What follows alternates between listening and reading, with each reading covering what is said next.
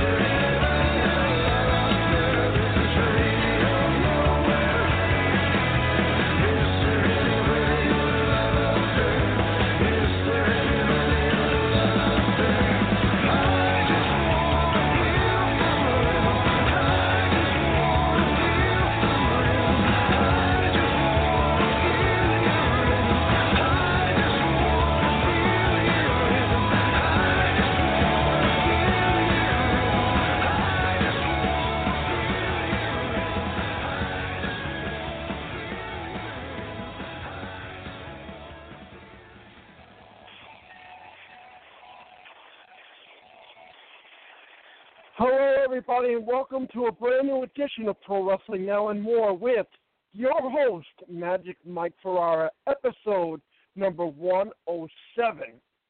How the hell are you? Are you guys ready tonight?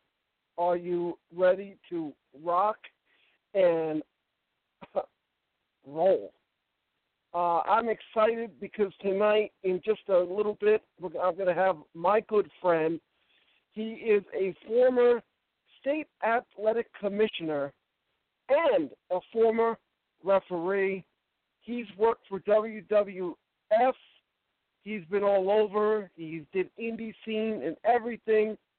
He is the great Billy. We're going to be talking to him. Billy Caputo is a great guy, and I can't wait to talk to Billy coming up.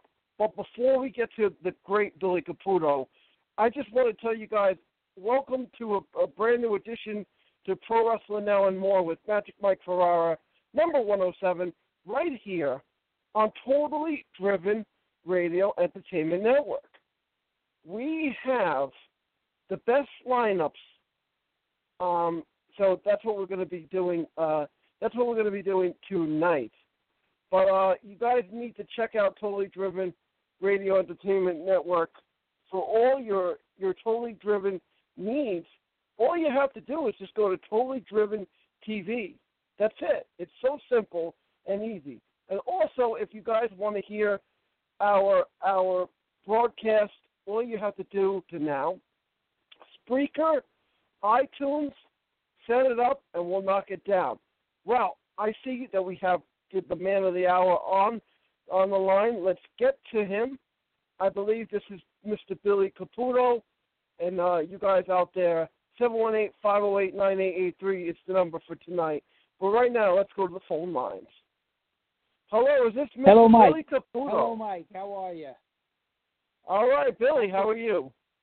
I am absolutely terrific. I'm thrilled to be here talking with you. I haven't seen you in a while, but I talk to you on the phone pretty regular, and I'm so happy to be on your podcast. This is the first one for me.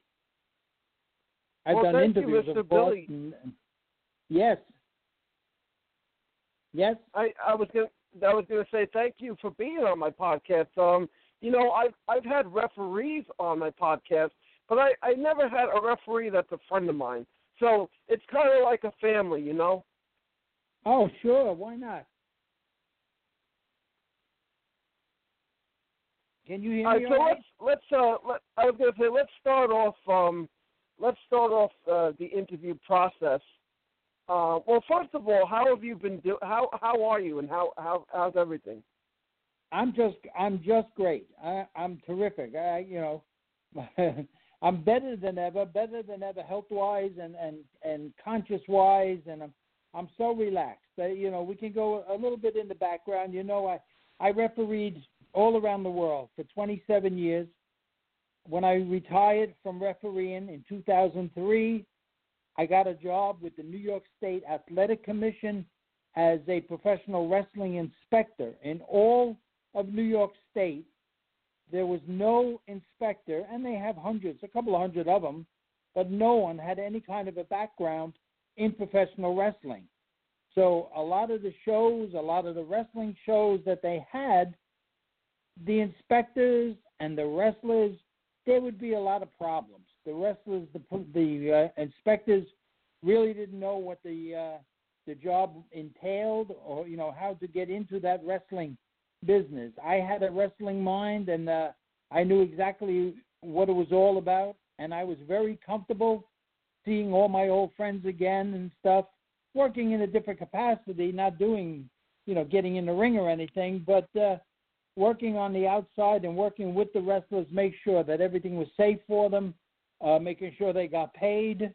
There was a lot of questions about promoters, not legitimate promoters, and these professional wrestlers. Remember, whether you're on the WWE or the NWA or the AWA, whatever, all these independent shows, everybody had to be licensed by the New York State Athletic Commission.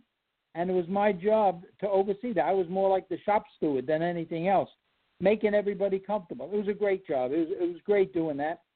I did it for 15 years, and just this past, I retired from that after 15 years of doing that. And then I was asked, there was a franchise starting here on the East Coast, going out of New Jersey, New York, and Connecticut.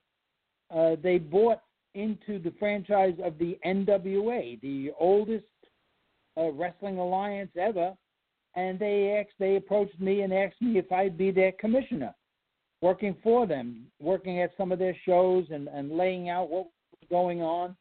I did a couple of shows for them. We've only had a couple of shows since then. I spoke with the crowd. I spoke with the people. I got a tremendous reception. You really don't know how big the wrestling world goes, thanks to programs like yours, and there's different other inside information and stuff like that. There's the YouTube and everything else that promotes you. I'm still on television. I'm on the WWE Network when they do the Madison Square Garden Wrestling Classics. I'm on that quite often. So people knew who I was. They remembered what I did, if I did a good job, if I entertained them a lot. And very surprising, I'm one of those referees, thank God, that people remembered. Whether, I'm not bragging whether I was the best of it or not, but I was certainly memorable according to the reception that I get. So helping... Oh, come on, Billy, you're bragging. Yeah. A little bit. Ladies and gentlemen, Billy Caputo. No, this is great, Billy. What do you call it? You talked about that you're on the network. You're on primetime wrestling as well. Because over the years they did a lot of shows at Madison Square Garden, and you did referee. We're going to get into that, in just a sec. But I just want to talk to you for a little bit about the startings. Now I told my fans out there, I told everybody that listens to the podcast that you and I went out to lunch we went out to lunch at one time, and we talked about the beginnings of how you got into wrestling. But you were a wrestling fan growing up? Oh, yes, of course. When I was going to high school in the early 60s, well, even before that, my grandfather, of course, from Italy, was a huge wrestling fan. He loved Antonino Rocca. He loved Bruno. Wrestling, even before them, he was one of the first ones to get the little 6-inch Philco televisions, and we'd go to his house on Sundays, my grandparents' house. My grandfather would plop us down, for whatever wrestling was on. If it was on a Sunday night, or if it was on Monday, or whatever days, we'd get a call. Come on over, Billy. There's wrestling on TV. My father, believe it or not, it like skipped a generation. My grandfather loved the wrestling. My father didn't like that so much. He liked football. He was a football player growing up. He wasn't into the wrestling too much. So when my grandfather said, come on over, it was always me twisting my father's arm to take me over there. Now, that's the early 60s. I'm only like 15, 16 years old. And then we went to high school, and very surprising, talking with other students and my friends that I made there, they were all interested in wrestling. And we used to go almost every Monday night. We'd skip our homework and stuff and travel off to Madison Square Garden. There was a whole group of us. There was up to 8 of us at one time. We'd buy tickets and go to the wrestling shows. Of course, I'd bring my grandfather with me. But we saw a lot of the shows. I was a huge wrestling fan. We had a little group in high school where everybody, pretended to be somebody. I had friends, that wanted to be Bruno Sammartino. They wanted to be a handsome Johnny Barron or the Magnificent Maurice or even Ricky Starr. And oh my goodness! But my favorite was always Buddy Rogers. I'd go around and, matter of fact, in high school they would start calling me Buddy because I had long blonde hair all my life. I still have the blonde hair, and it looked like Buddy Rogers. So that was a natural. Call me Buddy, all that. And then when it came a point in my life where I was working for the city of New York, and I originally came from New York. I came from there, and I got hurt on the job. I was a structural iron worker. I got hurt on the job, so I had to take a little time off. I was a little bit disabled and recuperating, and talking it over with my wife and the family. Well, the thing was, you don't want to sit around the house and do nothing. You want to be a little stagnant.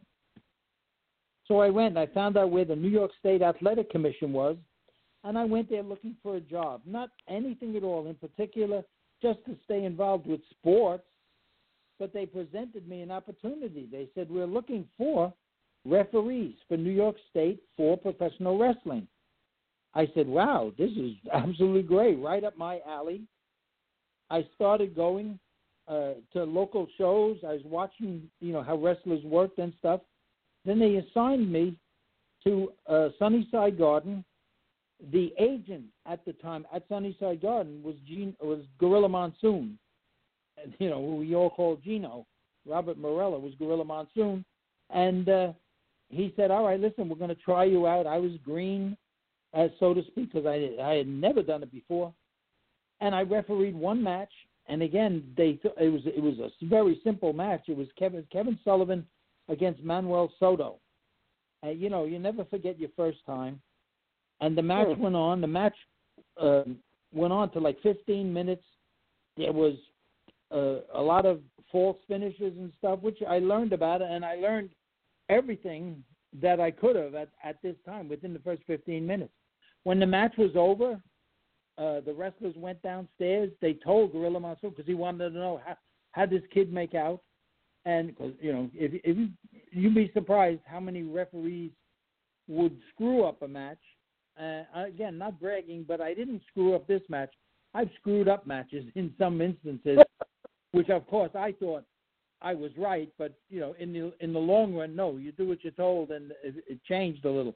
You know, when a guy has his shoulders down and you count 1, 2, and he kicks out, okay, that's what we call the false finish.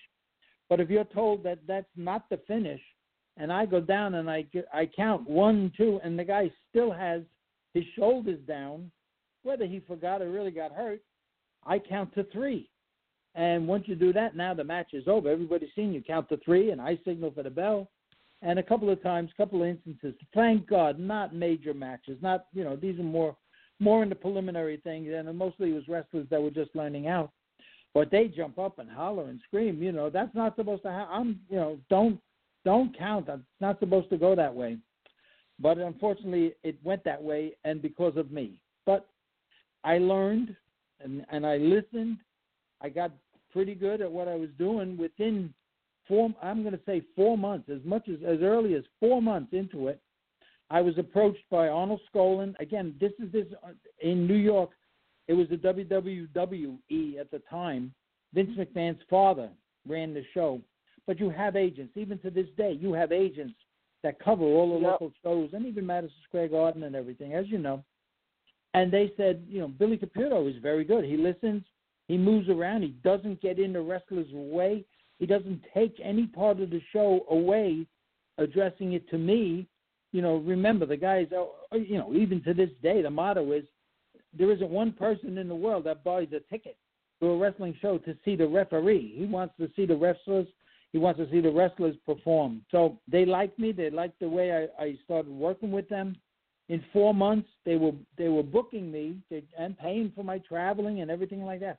At the time, going up and down the East Coast, because the WWE now was starting to spread out a little bit. They had shows in Washington, D.C. They had shows in Philadelphia. They had shows down in Florida.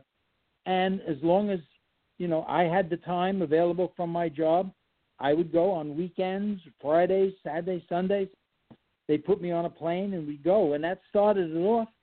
And towards the end, or even in the middle of my career from then on, I went around the world 4 times. I've been to Singapore, Japan, the Philippines, Korea, England, France, Italy. I've done it all. I was back Let me ask you a question. I was going to ask you a question about. You said that you went to Madison Square Garden as a kid. What was it like working in Madison Square Garden? The very first time I ever worked in Madison Square Garden was, like I said, you never forget your first matches. It was Johnny Rivera. Oh my goodness. All right, I'm getting old now. I forgot the guy's name. Rocky Tamayo. The very first match. It was, oh my God, it was exciting because as soon as I walked getting into the ring, walking up those steps, and I studied Bruno Sammartino. He would always walk up the steps and stay at the top and hold on to there's a bar that's on the end of the ring post in Madison Square Garden. And he'd stand there and he'd hold the bar and he'd look out over the crowd. Well, I did this my first time copying him. I stood there and everybody in the place booed me. I was booed like crazy. They didn't know who the hell I was. I was my first time, you know, but I loved it. I loved it. I do the first bout, and of course, it was terrific. You know, it was the adrenaline in you and everything was absolutely great. Also now, and then they put me in for a second bout because you're trying out, you know, in front of everybody. But they said you're good enough that Vince McMahon Sr. came up and said, "Do you want to try another bout?" I said, "Of course I do." and they put me in with, well, now he was Beppo Mongol. He was, now he's the big Russian guy, Big Joe. What's his name? I forget his name. But he was managed by Lou Albano. So now I'm in the match, and I'm interacting with a huge wrestler, a big name guy. And, of course, he was getting what we called the push. Eventually, he was going to fight Bruno Sammartino, down the line into the Garden. But I had a deal with Lou Albano, who was managing him at the time, Nikolai Volkov at the time. And I was 200 pounds, and he was 380 pounds. So there, it was a big difference with that. But again, it's a thrill you never forget. I went and I got a list of referees from the WWF or E referees to talk about, and it's so funny. You're like number 4 on this list. So number 1 is Willie Weber. Yeah, he was out of Pennsylvania. He started. He was doing it for years and years. He was before the regular television series, and he did Philadelphia and he did Washington. He was retiring at the time, and I kind of took his place in Washington. In Washington, they used to do the shows in the Capitol Center in Landover, Maryland. Then they called that Washington. Wow. And I took his place. They had me down there, and again, and it wasn't long after that they put me on television. I was on television all throughout the 80s, myself and Dick Worley. They had a whole bunch of other referees that they would fill in and put in and stuff, local people and everything. But it was Dick Worley and myself. Dick Worley didn't travel too much. He stayed pretty much in his area. And I was free to travel. It just worked out that way. And from there, like I said, they sent me all over the place. Well, that's great. Getting into some of the referees. Dick Worley was a big name. Dick Kroll was a big name as well. Dick Kroll was the WWE's top referee for years and years. And, a great guy. All these guys, everybody, you can't say nothing bad about anybody. They all became friends of mine. I run into right. Dick Kroll a lot now. We go to the shows, and especially when I was doing the inspecting. And I would do the inspecting at Madison Square Garden, Nassau Coliseum, before they closed, but now they're open again. The Mid-Hudson Civic Center, Westchester Civic Center, Dick Kroll lives in that area, the upstate area there, and he would come to the shows. And we'd work together many times at Madison Square Garden. But again, in New York and with the WWE, and which is the fair way to do it, how long you've been there, how long you've been working with the company, there was a seniority aspect of it. So I'm the new guy. I'm getting an awful lot of work. I'm getting a lot of air miles and stuff. But these guys have worked with them for a long time. The problem was they didn't do that much traveling. They like to stay in their area. Dick Worley traveled a lot. He was not Dick Worley. Dick Kroll traveled a lot. He was a salesman, and he would travel to different areas and locate if the WWE was going to be there in that area, and he would call up Vince McMahon Sr. or Jr. to say that he's in that area. Is there a wrestling show? Could he do it? And they would say sure. The thing with that is because they were very comfortable with him, they were very comfortable with me. The wrestlers would want us to do their matches. Many a time I became great friends with Don Morocco, mainly because whenever he was on the show and I was there, no matter what bout, if he was in the main event or an opening bout, a preliminary, I want Billy Caputo as a referee. And, the question, well, why do you want Billy? They said, well, first of all, he's a great referee. Great. I'm telling you what, they would say. Oh, he's a great referee, and he doesn't get in anybody's way. And from that, people look and listen and stuff. And that was basically one of the main things with me was that everybody was asking for me. When the Giant Baba came from Japan, and I refereed him in New York, and he was doing like a little tour up and down, and I was going back and forth for the WWE. I'm going to call it WWE. I'm probably either missing a W or changing an E to an F, whatever. But traveling with them, and Baba, how would you like to come to Japan? You know, I'm done here.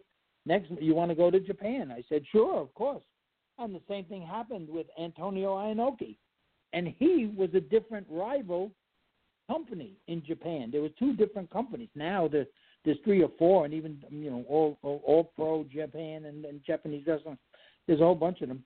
But at the time, Antonio Inoki, the same thing. I did a few shows with him. Would you like to come to Japan? So, okay. He did it. He took me around. Tiger G. No, I was going to say, I think Inoki was New Japan Pro Wrestling. At the time, probably, yeah. But he had that started Baba in had me wrestling. He had me wrestling. Yeah, Baba had me wrestling in the Tokyo Dome, where Inoki, I think I was in the Egg Dome, they called it, or something. 2 different places, but big time wrestling in Japan. And of course, I loved. And what was good was, okay, a year or 2 went by. You know, we want you back. Now they. What's his name? Along with Carlos Colon in Puerto Rico, there was Victor Quinones, who was a co-promoter with Carlos Colon in Puerto Rico. And Victor Quinones asked me, would I like to go to Puerto Rico? Of course, I went to Puerto Rico. I went to Puerto Rico, I think, 18 times. But one time we went, they were having a huge tournament there. Carlos Colon had lost his Universal title to what's his name, Abdullah the Butcher, and they were going to have a big tournament because they didn't want to, or they stripped Abdullah the Butcher of the title, so they were going to have a huge tournament over a 2-week period on local television, and every night you'd go and it would be like eliminations and stuff, and I was there for 2 weeks at this one time, 2 weeks straight, and they promoted me coming in as the special referee from the United States. Billy Caputo was coming down. They had posters of me and pictures of me all over Puerto Rico and stuff. And I was there, and that was one instance. But Victor Quinones liked the way I worked. They sent me down for quite a few matches. I did the match with Carlos Colon against Nature Boy Ric Flair down there. The match was to a finish, and it went an hour and a half. I was exhausted. But Carlos Colon and Ric Flair wrestled for an hour and a half. That's great considering Ric Flair, and the speedy recovery to him is having all these health problems. Yeah. Maybe that's why he wrestled over an hour. Well, Ric Flair was known as the 60-minute man. We're talking in the 80s now, so he was in great shape. He was, he made his name. He settled into his name and his character and stuff. It was very good. You talked about Vince McMahon Sr. What was it like meeting? What was it like working with Mr. McMahon Sr.?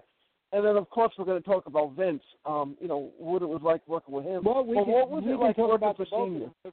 They're exactly the same. They're exactly the same. One's a father, one's a son. But as brains for the wrestling business, there's nobody finer. There's nobody better. They are the consummate gentlemen either way. But once the wrestling matches started, don't bother them. Don't talk to them. They want to see the matches, and they watch every single match. I'm going to tell you a little secret. They talk about the TV shows that's on now, which is regular, and Vince McMahon, will maybe make an appearance here or something, or they'll promote him or they'll talk about him. He's there at every show, just like his father was at every show, and they're watching everything. So when they do those spots where as they put now, the chairman of the board and CEO of World Wrestling Entertainment is in the house or was in the house or is coming to he's there already, but he's a consummate businessman. You want to talk wrestling, Vince Sr. and Jr., nobody in the world, all the promotions throughout the world, all the different promoters that you know of then heard of the Crockett's, and then, oh God Almighty, the Von Erichs and the Graham brother, Mike Graham and his son, and Eddie Graham, and his son Mike. All these Dusty Rhodes, all these people that were in promotions and had their local promotions, nice guys, but can't compare to the brain power that the McMahons had in getting a show going, promoting it, having the wrestlers, follow what they want, what they're saying, listening to them. They are absolutely terrific. Go away from wrestling, and they're, I'm not saying in a derogatory way, but they're more like you and I. They've tried different things. They've tried Vince Jr. tried the horse racing, that didn't work. He tried the bodybuilding, that didn't work. They tried the football, it didn't work. Vince Sr. tried boxing, that didn't work. Stick with wrestling, nobody beats them. Absolutely nobody. IWF didn't do good? Ica Pro? No. They you talked about Gorilla Monsoon before. I don't know if a lot of my fans probably don't know this, but Gorilla Monsoon had a son named Joey Morella. Joey Morella refereed Andre the Giant versus Hulk Hogan WrestleMania 3. Yes. What can you tell us about Joey Morella? Joey Morella was a gentleman, a great referee, a really good referee, and as you go on, he died tragically in a car accident traveling to the Allentown and Hamburg, Pennsylvania tapings. He died on the same road that Eddie Gilbert died in automobile accident on that same Route 78 in Pennsylvania. They didn't die together, but they died separately on the same road in an automobile accident. Do you know who was in the car that night? Do you know who was in the car that night traveling with him? No, I don't. Harvey Whippleman. Okay. Who now is still working as an agent. Yeah. Yep, and he still can't dress Harvey Whippleman. Okay. Harvey Whippleman. Let me ask you too. There was a female referee. Did you work with Rita Marie? We were, yeah. Again, a personable girl. The men were not. First of all, the men were not comfortable with her. Okay. She wouldn't take a bump.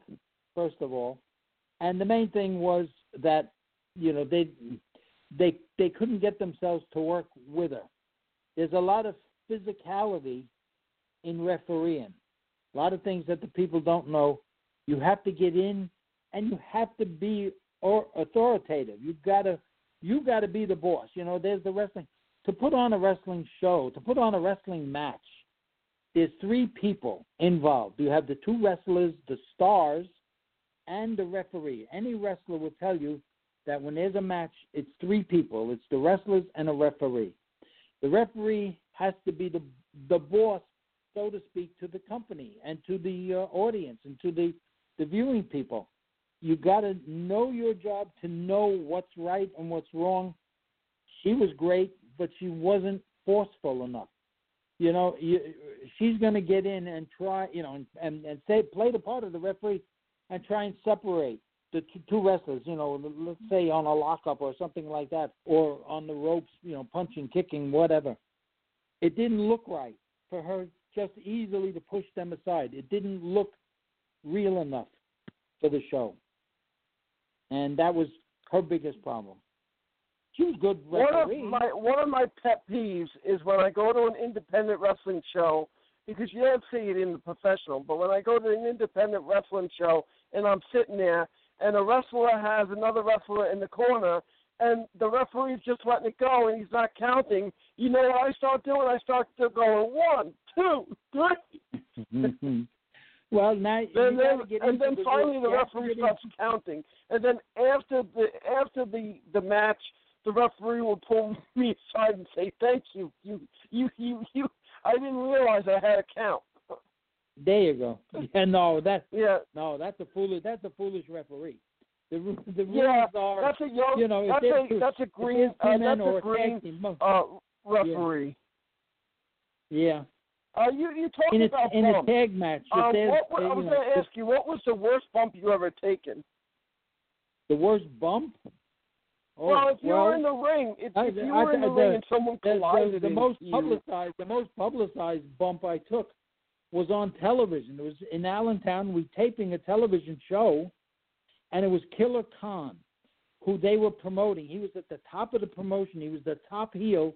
He was going to fight Bob Backlund on the next Madison Square Garden show as the main event, and he was getting the big push as the top heel. Everybody that he beat, he not only beat them as far as having the win, but he would, literally knock them out or choke them out or kick them out. He put them, that was the gimmick line, put them out of commission. He was a terror in the ring, and I was promoting to get the match against Bob Backlund. And we're taping this show, this particular match, in Allentown, Pennsylvania, and it's Killer Khan against Rick McGraw. And Killer Khan, just, from the moment the bell started, is just wailing away, windmill punches and kicks and everything on Rick McGraw, throwing him from rope to rope to rope to rope. Now, again, part of my job is when you see the guy on the rope, you want either, you give the guy a count. He's got a count of 5 to get off, to stop using it because the man is on the rope. The man on the rope has the advantage of the referee's count. Killer Khan kept it up, and my point was that I go in and separate them. Well, just previous to that, I should tell you, just previous to that, Killer Khan sent Rick McGraw into the ropes. He sprung off. He came at Killer Khan, who gave him a real high, almost like the Stan Hansen lariat. He gave him the forearm to the head, and he broke 2 vertebrae in Rick McGraw's neck. Rick McGraw, during the match, and this is all on television, Rick McGraw says to me, "Billy, I think he just broke my neck. Let's stop it." So he moved to the ropes. Killer Khan came right in on top of him, and I go to push him back to tell Killer Khan, "Let's go home. Let's end this match right now." And, because he thinks he's got a broken neck. Well, as I walked in, Killer Khan was swinging away, both hands, and he clipped me with his hand coming up for a punch and hit me right in the nose and broke my nose on television. The blood is pouring all out of my nose, all over the shirt, all over the ring. Killer Khan thought he killed me. I'm fine. Poor Rick McGraw has a broken neck. And, oh, my goodness, I think Pat Patterson and, of course, Vince Jr., I think, was doing the commentating at the time. It might have been even Anthony Naraka at the time. But they, I could see them standing up in the seat at the booth, at the television booth. That, okay, we ended it. And, of course, Killer Khan got the win, and he literally, beat Rick McGraw. Rick McGraw would, did his part and went down on the mat and laid there and everything. But he's down with a broken neck. And my nose is broken. It's twisted all off to the side. And now we go back. And, of course, I had to come back later on to do another bout on TV. So I was in pain. I never had a broken nose before. I had slightly broken noses, but nothing really as bad as this. That the doctor, George Saharian at the time, familiar name, excuse me, reset my nose right then and there. We stopped the blood, and I came out later on, and just asked the wrestlers to be a little careful with my nose. Everything was sore. But I went and had, afterwards I had to go and have I had to go to Hamburg, and the doctor there, pretty much set it and braced it and stuff. But I had to, and of course when I went into the ring, I took off all the bandages and everything like that and worked the next night with that. But that was the worst. But I've had my nose broken 4 times. I've had oh my God, my shoulder dislocated. My fingers were broken. I have a whole brand new right knee, thanks to a show in Germany. Actually, in Germany, I was physical enough that I could jump out of the ring when if on hot finishes. Hot finish is, say that the bad guys, the heels, are winning the bout. They're beating the hell out of the babyface, the good guy. And all of a sudden, the good guy makes a huge comeback, very quick, pins the bad guy, and he dives out of the ring. And that leaves me in the ring to argue with the heel as to why, how come I lost, and why, did I count too fast? Did I give this guy an advantage? Whatever it was, the heel is going to argue with me. So I have to get out of the ring. There's nobody. And we've done this before. I jump over the top rope onto the floor. Hold on to the rope. It's not a dangerous thing. I've done it all the time. But in Germany, they put mats all around the ring, and they were small athletic mats. They were like maybe 4 by 5, but they were just a regular athletic mat. I jump out of the ring, and my one leg, my right leg, landed on the end of the mat. My other foot landed on another mat. It was like over the seam. My right leg on that mat slipped right along the floor and twisted and tore every ligament and metacarpal and all this other crap, meniscus and everything in the knee. And that was like maybe my worst injury. But you get hurt. You get hurt either way. I was just gonna say to everybody out there, you're listening to Pro Wrestling Now and More with Magic Mike Ferrara, episode number 107 on Totally Driven Radio Entertainment Network. We are joined tonight by former referee, former state athletic commissioner, Mr. Billy Caputo, a hell of a nice guy. Billy, one of the things I wanted to talk about was there was a feud going on years ago. There's wonderful Paul Orndorff and Hulk Hogan. Now, before we get into that, let me ask you a question. What was your thoughts on Hulk Hogan? Then or now?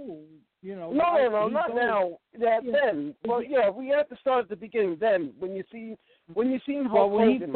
When he first came to the and again I'm saying WWE, it probably might have been WWF. That's fine. When he first came, he was the Golden Superman, managed by Fred Blassie. He was a big heel. But then, the people accepted him, the size, his maneuverability and everything. He was a tremendous guy and a tremendous competitor. He's not a great wrestler. A lot of wrestlers are good. Some are better than others. But he was not a great wrestler. He was a tremendous showman with everybody, with the crowd, with the people. And, like I said, we're friends for all, we've been friends to this very day. And, we talk and reminisce and stuff when we run into each other. And, of course, his joke was, the big leg drop. That's all he had. That was his finishing move, the big leg drop, after the guy is down and stuff. But what a nice guy. The feud started with Paul Orndorff. That started with the business with going into WrestleMania 1 when it was Roddy Piper, Paul Orndorff, and Bob Orton in the one corner, and Hulk Hogan, Jimmy Snuka, and I forget who, Mr. T, in their corner in that. So that feud, they worked together, Orndorff and Hogan. They did a lot. The feud is a feud. It's how come you're going to win all the time? Why don't you let me win? But it worked out. They worked themselves out. They've been together. Yeah. I see a bunch of them. I see them all together. Different autographings. Throughout the country and stuff. They are friends at this point. May he rest in peace. Bobby Heenan said in his book, May he rest in peace. Bobby said that Hogan and Orndorff would wrestle at Madison Square Garden.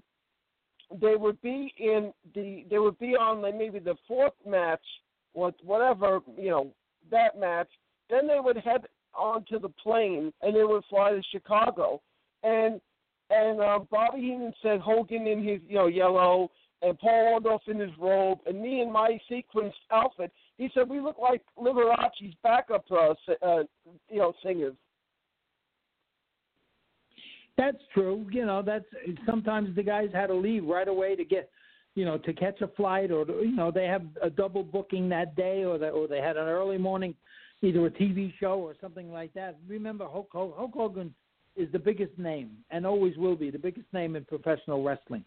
He brought so much. And I remember watching Hulk Hogan and Paul Orndorff against Big John Studd, who scared me, and King Kong Bundy, who scared me. And I remember Paul Orndorff turning on Hulk Hogan, pile driving Hulk Hogan, then going with Bobby the Brain Heenan, and I remember that feud.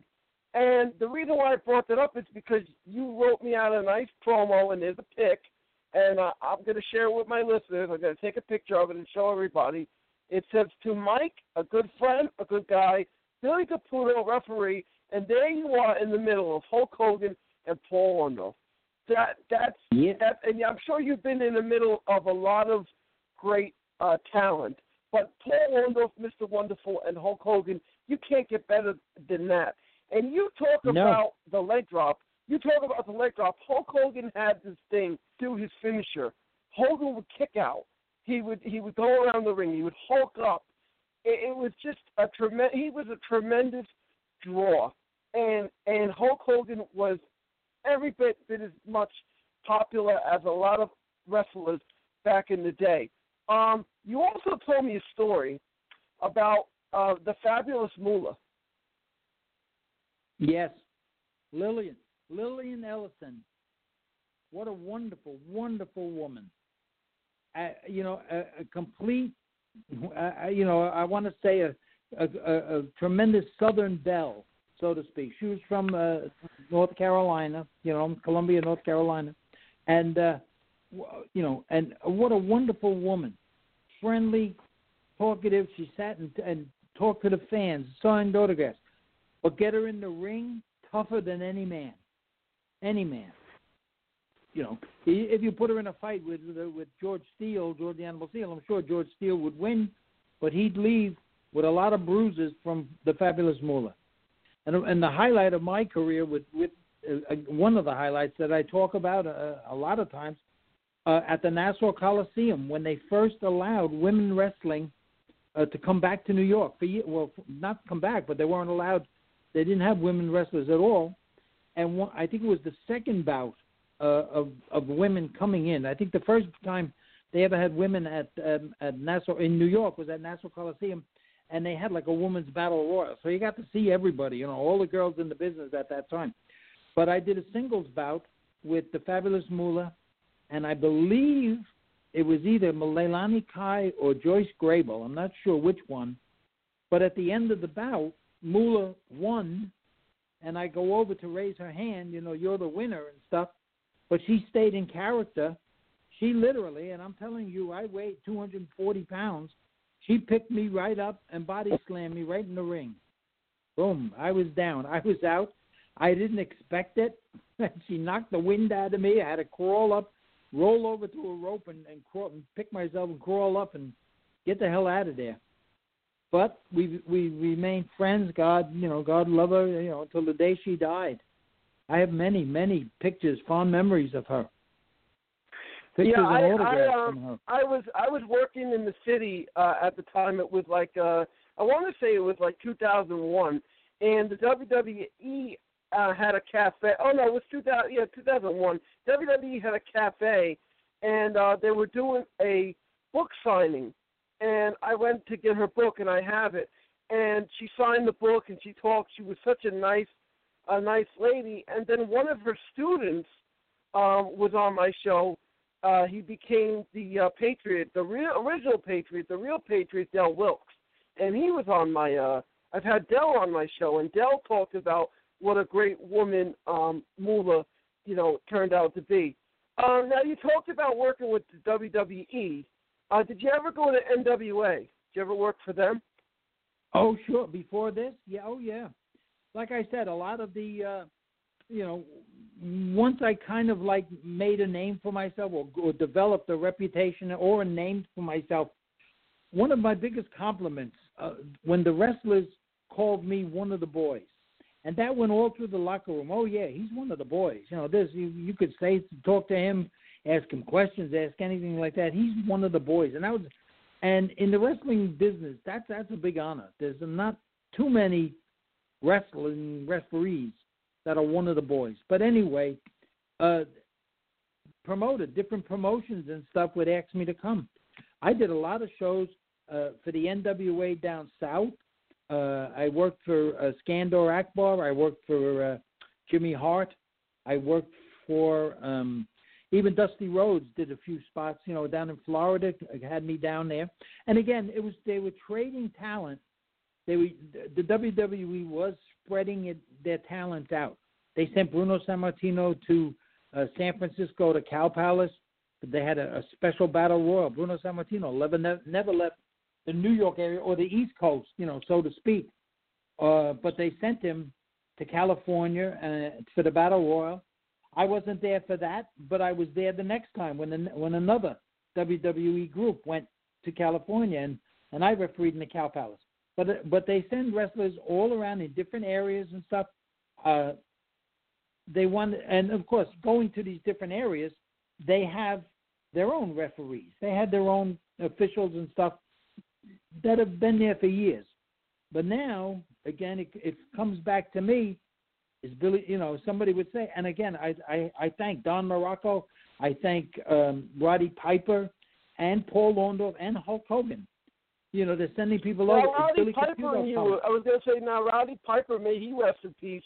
You guys were friends. Yes, yeah, very good friends. Very good friends. I remember you telling me. But again, about these people would say is we went out there, we did the show, and we weren't happy with whoever the referee was, for one reason or another.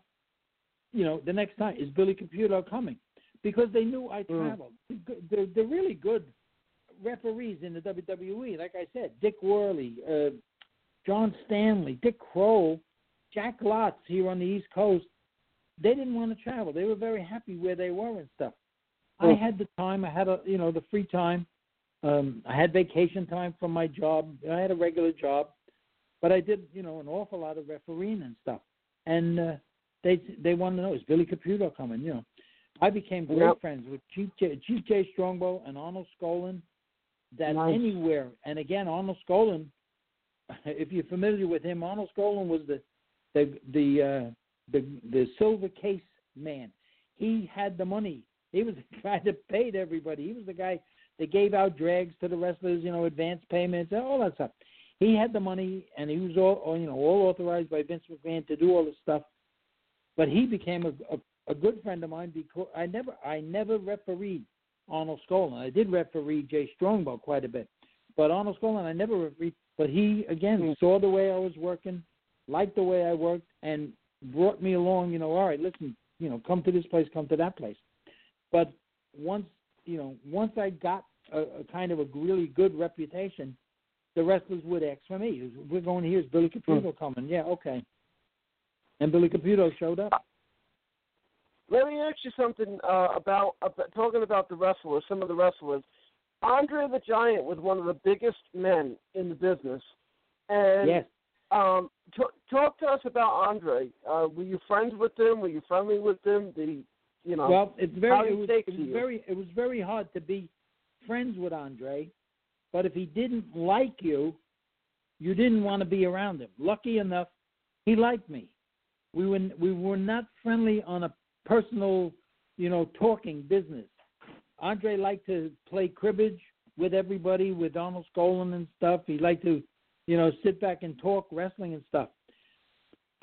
We went to it was almost a childlike in the manner, and I relate to a show that we did in Baltimore at the Baltimore Arena, and we all went out to dinner together. There was a whole bunch of us, and I brought my daughter. My daughter was 12 years old at the time. I brought my daughter down to Baltimore to the show. We went out to eat afterwards in the Little Italy area of there. And, oh, my God, it was Bobby Heenan and, of course, Arnold Skolin and Jay Strongbow. Too many wrestlers. The name Hulk Hogan. I'm trying to think of, everybody. And Andre the Giant. Andre the Giant was there. Never, ever touched his food. Never touched his food. He played with my daughter.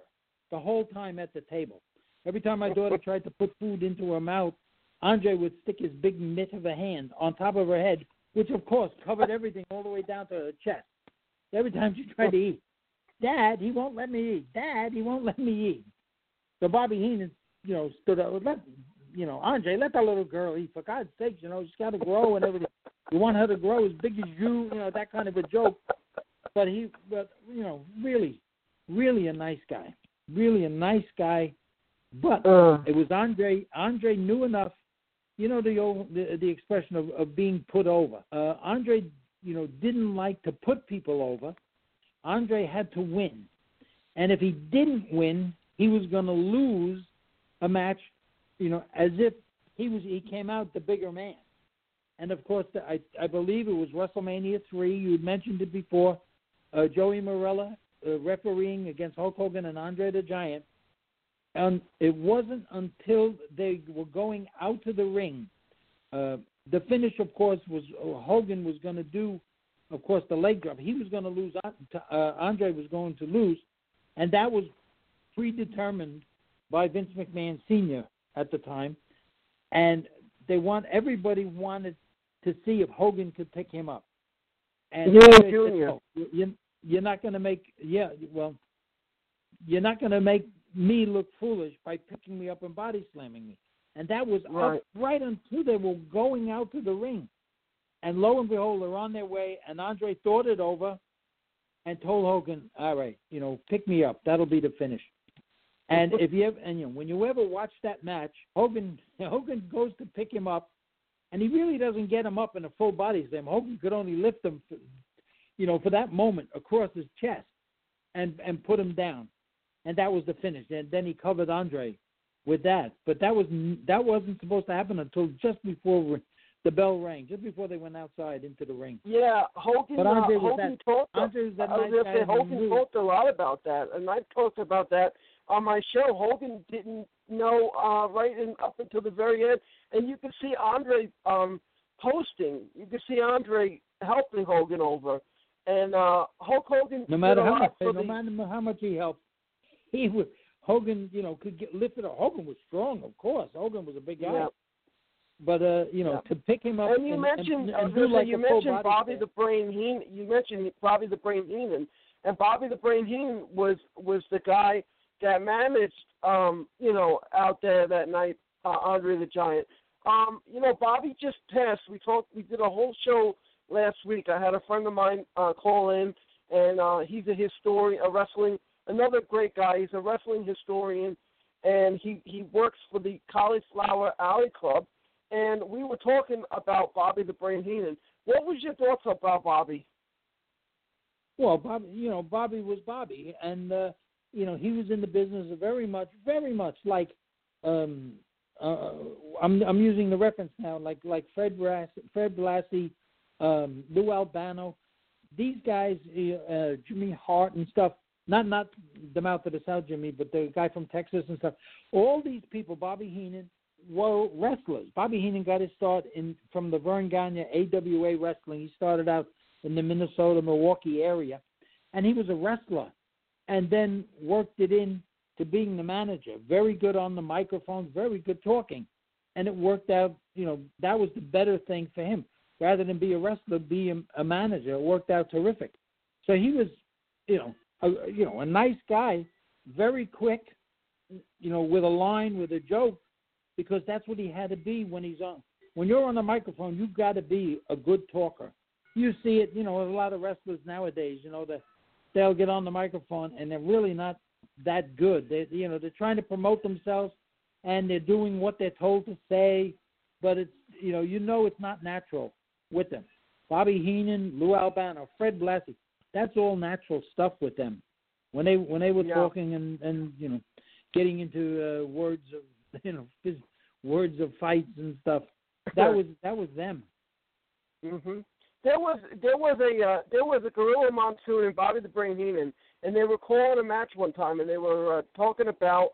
Well, Gorilla Monsoon was referring to Coco Beware's bird Frankie, and he said those birds can live to be 25 years old. And Brain said, "Not in my house." And Gorilla said, "I'm sure." And Brain said if he was in my house, he'd be in the shake and bake bag.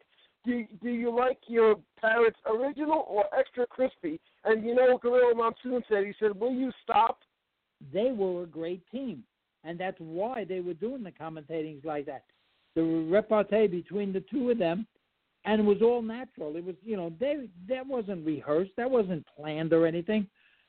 You're watching the wrestling match, and then, where you should call the wrestling match and comment on as to what's happening in the wrestling match, the two of them would veer off to something else, and it would be hysterical. It would be hilarious. It was a shame, that Bobby didn't want to do the commentating anymore, and then I think they brought in Gene Okerlund to work with Gorilla Monsoon at the different house shows as commentating. But Gene Okerlund is, again, a great guy, a terrific guy. But Bobby, Gene Okerlund, he's one of a kind. There aren't many. Gene Okerlund was one of the best. We talk a lot on this show. We talk a lot about WrestleMania, and I've had a lot of guests on my show. I've had Smith Hart. I've had them all, and we talked about the beginnings of WrestleMania. If somebody was to tell you today that WrestleMania would still be here, would you have believed them back then? Oh yeah. Oh sure. That's at the time. Those are the best matches. It's the biggest draw now of any pay-per-view. In the beginning, it's sold out. The pay-per-view sold out. The promotion for it, the promos that were run for it, and not so much the celebrity guests and stuff. That's all well and good, and those are like little pearls, dropped in on it. But the wrestlers themselves work their hardest at a WrestleMania show. And again, we're talking WWE. WCW used to have their all-star wrestling events, and NW. Every big alliance, they all had their stuff. But WrestleMania, again, there was a lot of promotion put into that to do that. And when it first started, the first WrestleManias and stuff, you could see the talent. That was the best match with the best talent at that time. The preliminary matches could be main events anywhere. Headline shows, headline all these house shows. They were all terrific. There was no, and the wrestlers worked. They really put out on all of them. Mm-hmm. I know. I was shocked. I was shocked when I was watching the 18, and then the next thing I see Hulk Hogan and Mr. T versus Roddy Piper and Paul Orndorff, and I'm like, wow, Mom, that's crazy. Mom, that's crazy. I'm a big Mr. T fan from the show, the 18, and there's Hulk Hogan, and it's just amazing how that worked out. And of course, back then it was closed circuit television. It wasn't pay-per-view. Well, I think they did have some kind of a pay-per-view thing. Or not, it was pay-per-view in the very early sense. You could get it, you could buy it and stuff. Yeah, I was going to say it was called closed circuit television, and a lot of places they took chances. They took chances with WrestleMania, and a lot of the boys said that. Just like you I was going to say a lot of the boys said that McMahon gambled with WrestleMania, and then he really took a gamble with WrestleMania 3. A bigger venue than he originally had. So to me WrestleMania 3 was one of the best WrestleManias because you had four of the greatest top stars. You had Hulk Hogan versus Andre, and you had Macho Man Ray, he rest in peace, versus Ricky the Dragon Steamboat. Yeah, like I said, these are your top men, and they made their top. They made the matches for these particular shows. They're all the WrestleManias. I like, everybody like yourself and the fans and stuff. They all have their favorites. I jump ahead and I like every single one of them. I don't mind watching these films over and over again. I love watching. I look at it at a much different way. I look at all the matches in a much different way than the fan does, or the regular everyday fan, or the knowledgeable fan even. But and I see it from a different perspective. I'm I was the guy right in the middle of all of them, and I knew their attitudes and I knew their abilities. I'm laughing because a mutual friend of ours, my best friend, and you know him really well, Magic. Magic told me one day, he said to me, Mikey, he said, you're never going to look at wrestling the same. And you know what? Magic was right. Like when Magic and I are watching wrestling or we're at a wrestling match or we're watching it on TV, I'll see something and I'll say, okay, I know exactly what's going to happen, you know, or that was supposed to happen. And you're right. You know, you're exactly right. And I'll admit to you on this show, because I've said this in the past, I trained to be a referee, and I didn't like it. So I trained to be a referee, and I didn't like it at all. And then Magic said to me, you know what, you know, we'll just, he tells me, show up with the sign. We're going to go to New Jersey. I got a good friend, and it's going to be great. You're going to come out with us, and you're going to be my manager, my sign guy. I need somebody. And that's how I started, you know. So, you know, that's how I met you. You were sign guy Mike. That's how I met you. That's right. Yeah, well, we met under different circumstances. We met through a little wrestling company that was in Staten Island called Freedom Championship Wrestling, and that's how we met. And you got brought in, and you know, but I'll tell you one thing though. I'll never forget one night I was in Brooklyn, and we were working for Gino Caruso. And by the way, gotta say, big fan of Gino. I love Gino Caruso. Great guy. Always treated me with respect. But anyway, one night I remember I was working a Gino show, and I remember you came up to me and you said, "Wow, you're good." To hear that from you, and I told Magic that, you know, I told Magic what you said, and Magic goes, "Yeah, you know, Billy likes you, you know," and Magic always told some great stories. What's your memories of Magic? Like the first time you met him, or of who? Of Magic. Well, I watched him. You know, for a big guy. You know, I don't know how much you tell the fans or anything like that, but he's a good 300-pounder, and I watched him move around the ring. And you know, he's like a young thin guy. You know, with his age and moving around like he's a lot younger than he really is. You know, that's very impressive. Yeah, Magic is I was going to say Magic is so agile, and he's such a nice guy. And you know, like I said, Magic's been on my show so many times, and we always talk about different matches and different wrestlers. Also, I was just talking about ECPW. There was a referee that passed away. You probably remember him. Al Quick Count Soprano. Yes. I don't know if he passed away, but He did. He passed away. I'm sorry to hear that. That I didn't know. But yeah, he was one of the regular guys for the ECPW. Him and the other fellow, Vinny, I think Vincent was the other guy's name. But I know that. Yeah, I know. I should have questioned it because I did see a lot of ECPW shows on films and stuff. And when I was the inspector, I would do a lot of their shows. And I know almost every other show they would have different referees. I never went to ask them why, why so many. But I've seen a lot of referees that were good, a lot of referees that were terrible. I saw a lot of referees that I never saw before, never saw again. Yeah. But again, I was going to say Magic and I had a referee one time, and Magic was wrestling this kid. I forget his last name. Oh, never mind. I got his name. Magic was wrestling PJ Storm, and I don't know if you know PJ Storm, but Magic was wrestling him, and we had a referee that was horrible. Magic is outside of the ring with PJ, and the referee was supposed to come and get Magic back in the ring, or at least maybe start a count. The referee, so Magic and the kid are outside. I'm out there with them. I got my sign. I'm shoving it in the kid's face, and Magic is going, Mikey, what's going on here? We're just sitting here. Where's the ref? The referee decides he's going to take the long way around the whole ring.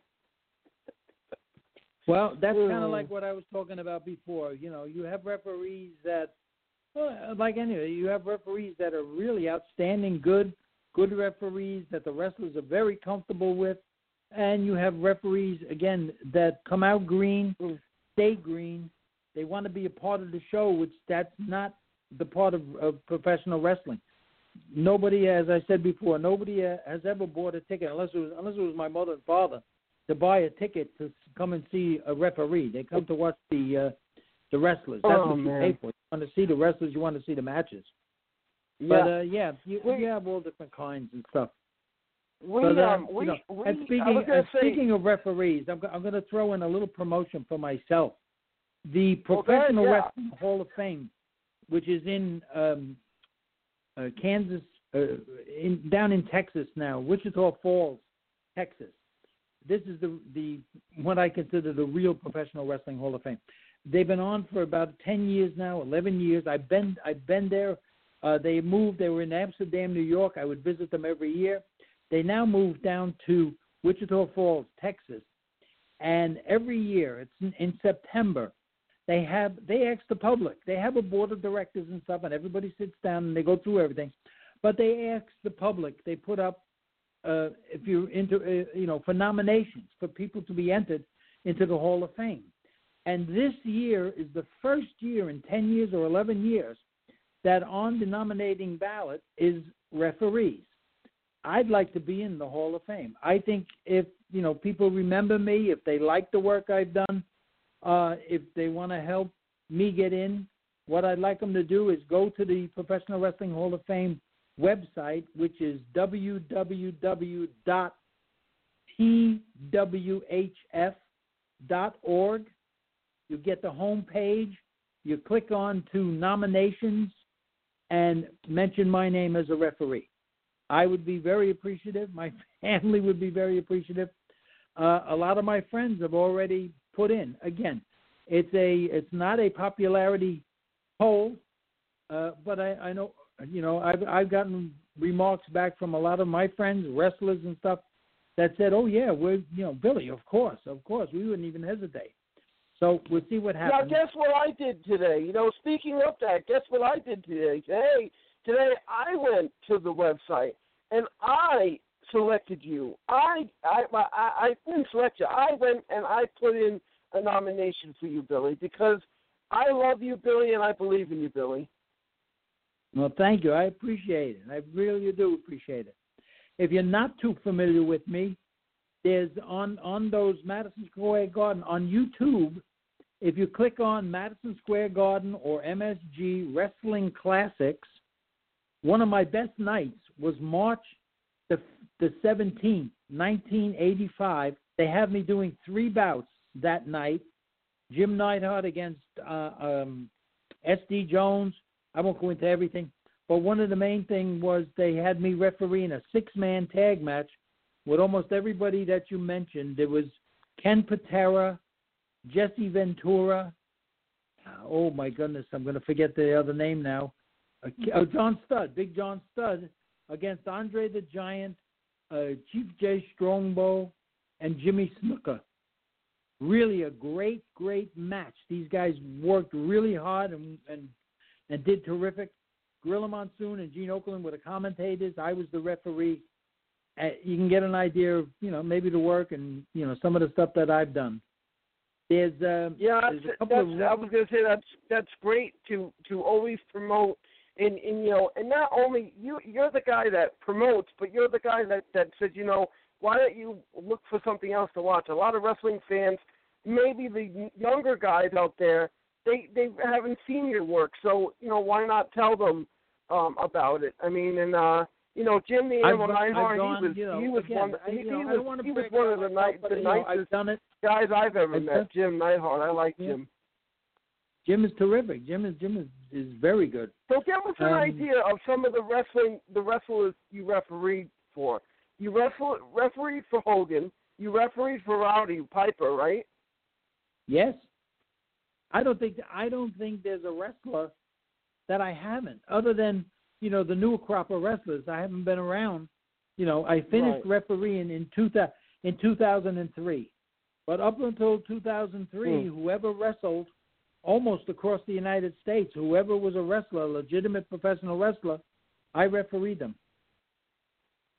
You told me a good story about Owen Hart. You told me that you refereed Owen Hart's last match, or one of his last matches. Not his last match, but one of his it was within a week of before he passed. I refereed him on a Sunday, on the Saturday night. He died on the pay-per-view, which came out on Sunday. But I was the week before. That Sunday, I had refereed him. There were a lot of pictures taken, and when he passed away, people sent me a whole load of pictures. Like, do you remember this? I did a couple of autographings with Bret Hart, and I brought the pictures. And, of course, I refereed Bret Hart a number of times. Very emotional, a nice guy, Bret Hart, very nice. Became very emotional when he saw the pictures of his brother and with me, and he remembered everything. He remembered everybody, and he remembered all the matches, because most of the time Owen Hart was on the same card as Bret Hart and stuff. But, I have very good memories with Owen Hart. And all Smith, I was going to say Smith Hart, may he rest in peace. And Smith Hart had a podcast on this network. It was called The Hart Grapevine, and Smith Hart told a lot of stories about Owen. And Smith also said that Owen Hart was his favorite wrestler. Why not? Sure. Everybody's got favorites. I agree. Hey, Billy, have you seen any ribs? Can you tell us any good rib stories? Any good what? Ribs. How the wrestlers play jokes on each other. Oh, believe me, Mike, I do, but I wouldn't say anything right now on that. These things could ruin reputations. People that you think is a real nice guy, and all of a sudden, oh my God, he did that or whatever. No, we've kind of like stuck together on that. I got you. Keep things among yourself. I had Rip Rogers on my show, Ken Patera on my show, the Patriot on my show, and those guys told the funniest rib stories. And of course, Ken Patera told me a funny story about him and Bobby the Brain Heenan. They would go to hotels, and they would go to the 6th floor, and all of a sudden he'd say, we go to room 666, and Bobby the Brain Heenan would make the funniest jokes every night that they were doing a tour. For some reason, they always ended up at 666. That could happen. And again, like we talked about Bobby Brain Heenan, he was so fast with a joke and practical jokes and doing jokes and talking on the microphone. Everything came right off the top of his head. I will tell you, this is a funny story, but it's Ken Patera fighting Bruno Sammartino for the first time at Madison Square Garden. And Ken Patera, of course, we know Ken Patera. Ken Patera at the time, one of the world's strongest men. And when a wrestler picks up another wrestler for a body slam, and you're well aware of it, you know about bridging. The wrestler will bridge himself off the knee to assist the wrestler that's helping him with the body slam. Well, Ken Patera is so strong, the very first time he picked up Bruno Sammartino for a body slam, Sammartino didn't have to bridge or nothing. Patera whipped him up onto his shoulder that Sammartino actually screamed, one of those woo, type of things.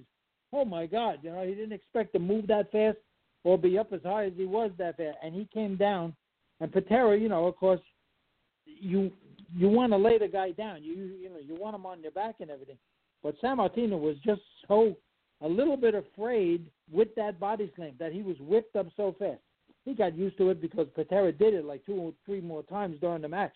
But the very first time, all of us that were sitting around ringside and watching the bout and everything, You heard Sammartino scream on that. And that's how strong Ken Patera was. You had a lot of strong wrestlers, but Ken Patera is one of the strongest that I've ever seen. Probably the strongest. And Ken Patera called us one night, and he was only supposed to do, I don't know, an hour with us. And he was talking with Smith, and we were having such a great time that we did about 2.5 hours with him, and he told story after story. He told us a story about Andre the Giant.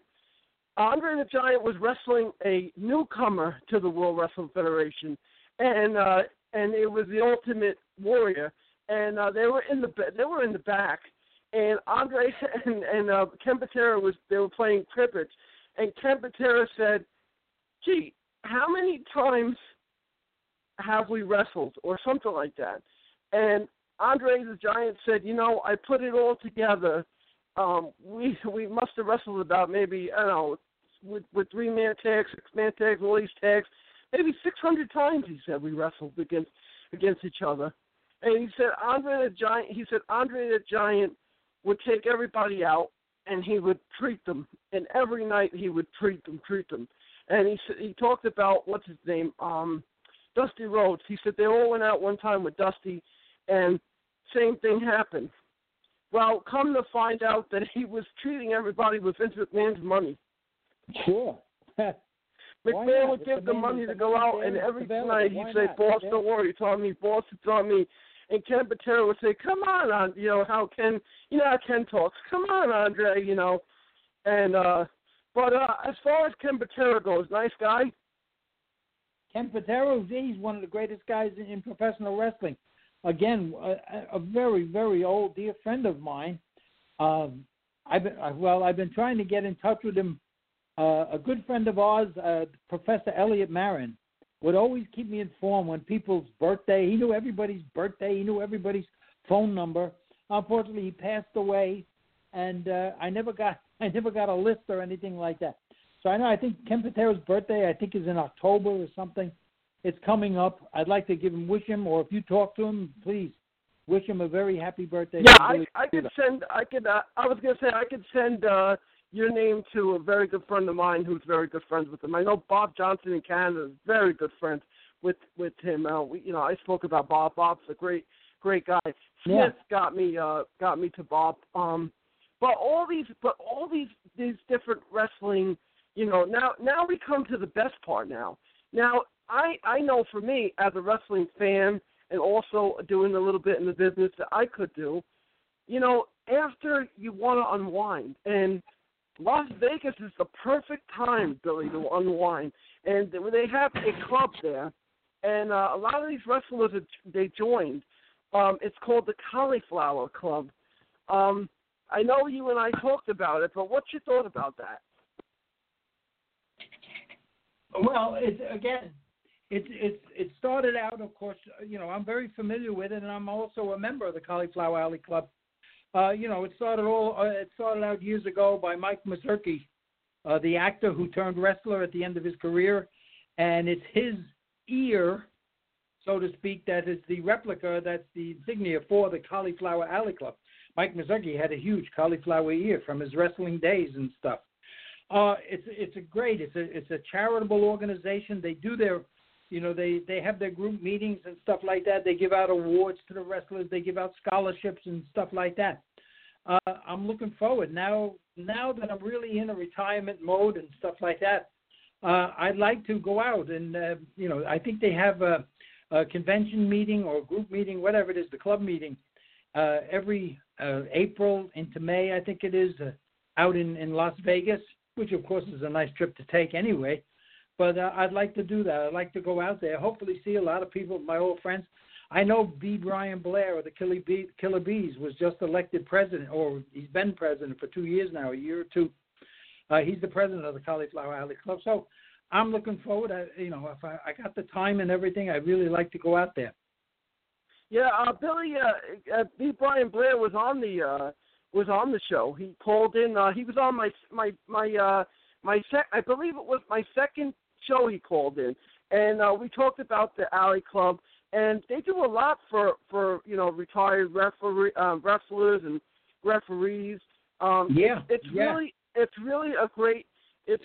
a great tradition, and it's a great honor.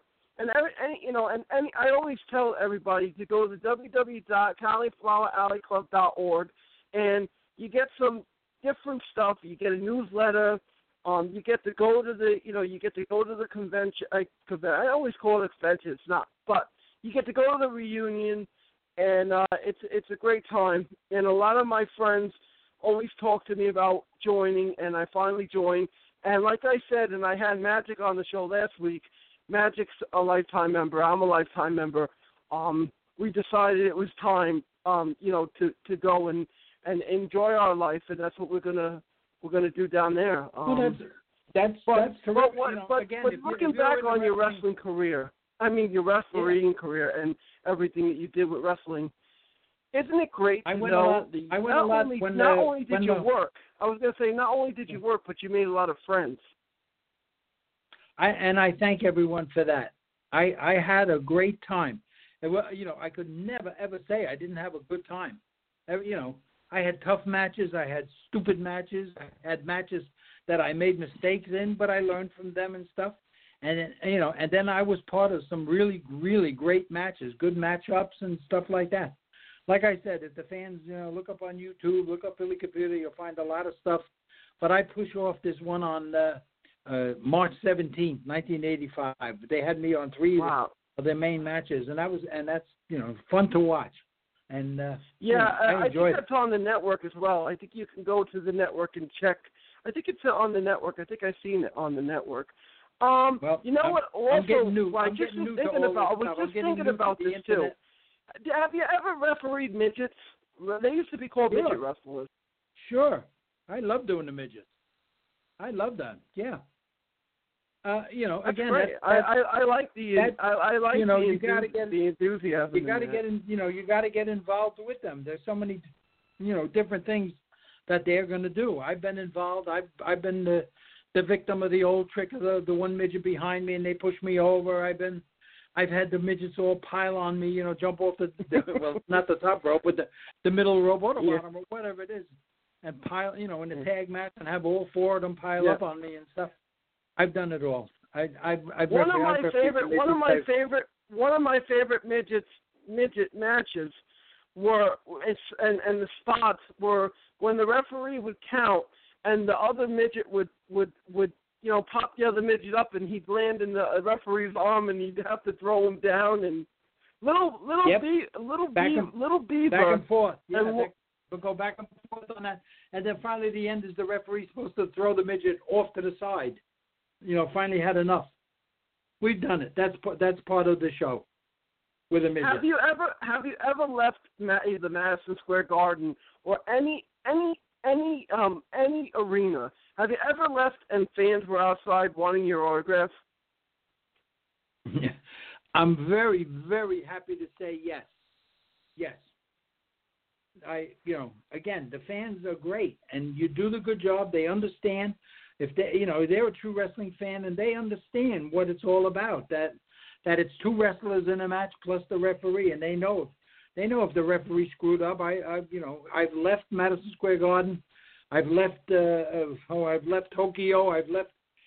We did a show for Tiger Jeet Singh in Heathrow, England, and the people are there.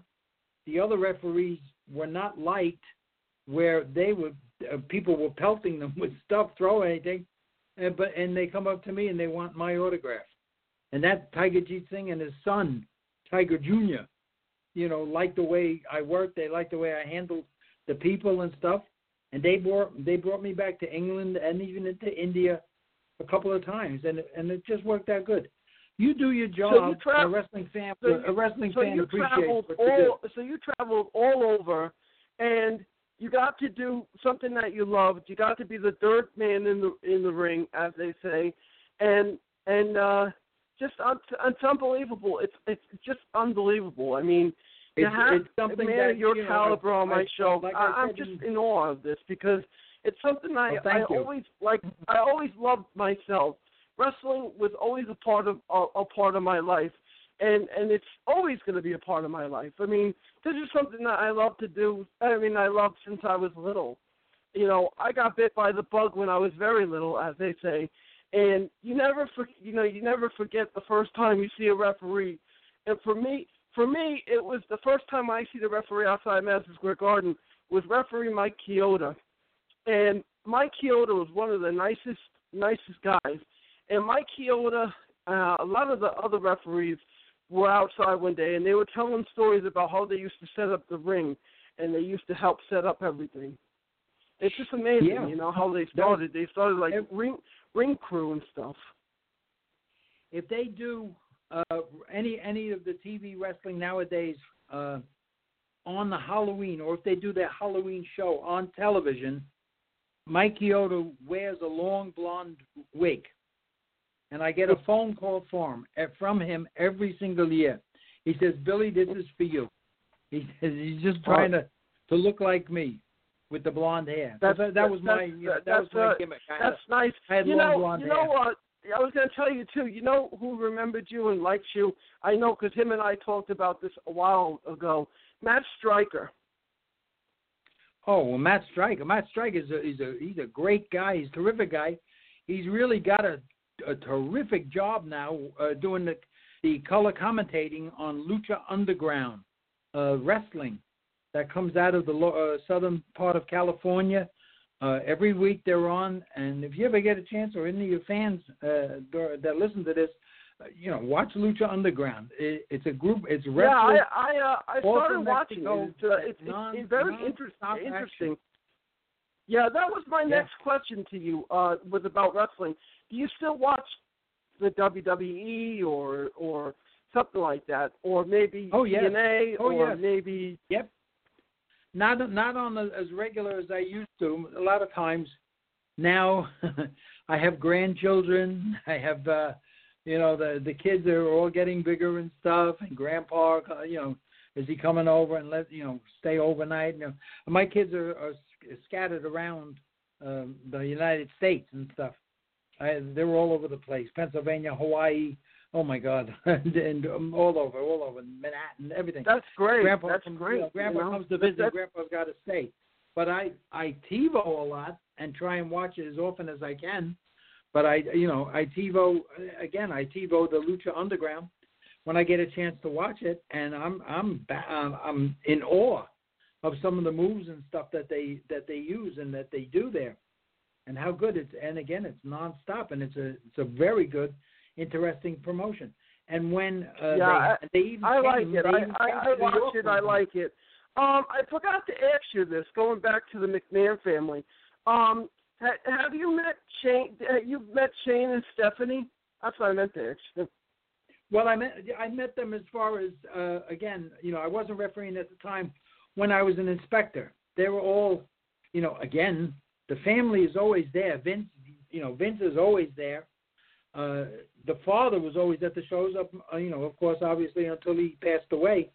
But Shane and Stephanie were there as kids growing up. I saw them growing up and stuff, and they were learning the business. They didn't just, come out onto the stage and here we are.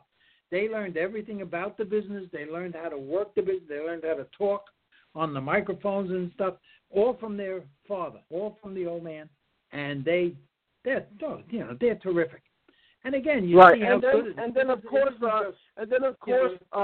Triple H, Paul Levesque, he ends up marrying Stephanie, and he has the brains for the business, and things are going great with him. He's doing NXT, he's got NXT going. He's got all these different platforms going, and to me, you need a good family that's behind it. And I think the McMahons are great. I mean, me personally, I've met Triple H, nice guy. I was going to say nice guy. I've met Stephanie, nice woman. I've met Bruce Pritchard. Bruce Pritchard's a nice guy. I've met a lot of these guys that work for the WWF or E, and they're great people. I mean, this company right here, they have their own network. They have their own pay-per-views. They have a lot of great talent, And I'm proud of a lot of people that I know. That's another thing. Everybody thinks it's a joke about independent, but a lot of these guys come from independent wrestling. Well, that's how you got to start. Basically, you're trained, you're learning. Take a fall. Not everybody can go right out there and take a bump. People don't want to feel it. With the new guys. But there's so many. There's a lot of wrestling schools. There's a lot of information out there. If anybody wants to become a professional wrestler, there's so much information. My idea with everybody, my suggestion is to these people, go to the wrestling shows, talk to the promoters, talk to the matchmakers, see how they develop it, see how you develop a wrestler. Talk to the people, go see independent shows. An independent show is terrific. A lot of people don't understand an independent show in their area. They want to go there and they think, oh, my God, we're going to see John Cena. We're going to see Roman Reigns. No, you're not going to see them. You got to go to Madison Square Garden or something like that to see them. But go to these independent shows you're gonna go there. Roman Reigns and John Cena Magic. I was going to say, Magic called me up one night and said, we're going to go. He goes, we're going to TNA. I said, where? He goes, we're going to the ballpark because my last student, and it's true, Magic's last student, the guy I worked with really well when we were doing it here, he got involved with LAX. They have that Latin exchange, and when we went, I actually won a backstage pass to go meet some of the wrestlers. And when we went back there, we saw Low Key and, of course, Homicide. And they go, bro, is Magic here? Magic here? I was like, yeah. And I had Magic's son with me. And I said, this is Magic's son. And they were like, wow, that's, Mikey, that's crazy. But, the whole point is I got to meet people that we knew, but then I got to go outside and watch them wrestle. I mean, to me, that's just the greatest accomplishment to do that, Of course. You start out as you get honored by it. You get honored by it. You love it. I mentioned before that my favorite wrestler growing up was Nature Boy Buddy Rogers, and unfortunately he retired when I became a referee. But luckily, they had that feud on WWE between Jimmy Snuka and Lou Albano, and they started doing the wrestling that they started doing tag teams with Jimmy Snuka was teaming up with Buddy Rogers, and Lou Albano, I think he was teaming up with Roddy Piper at the time.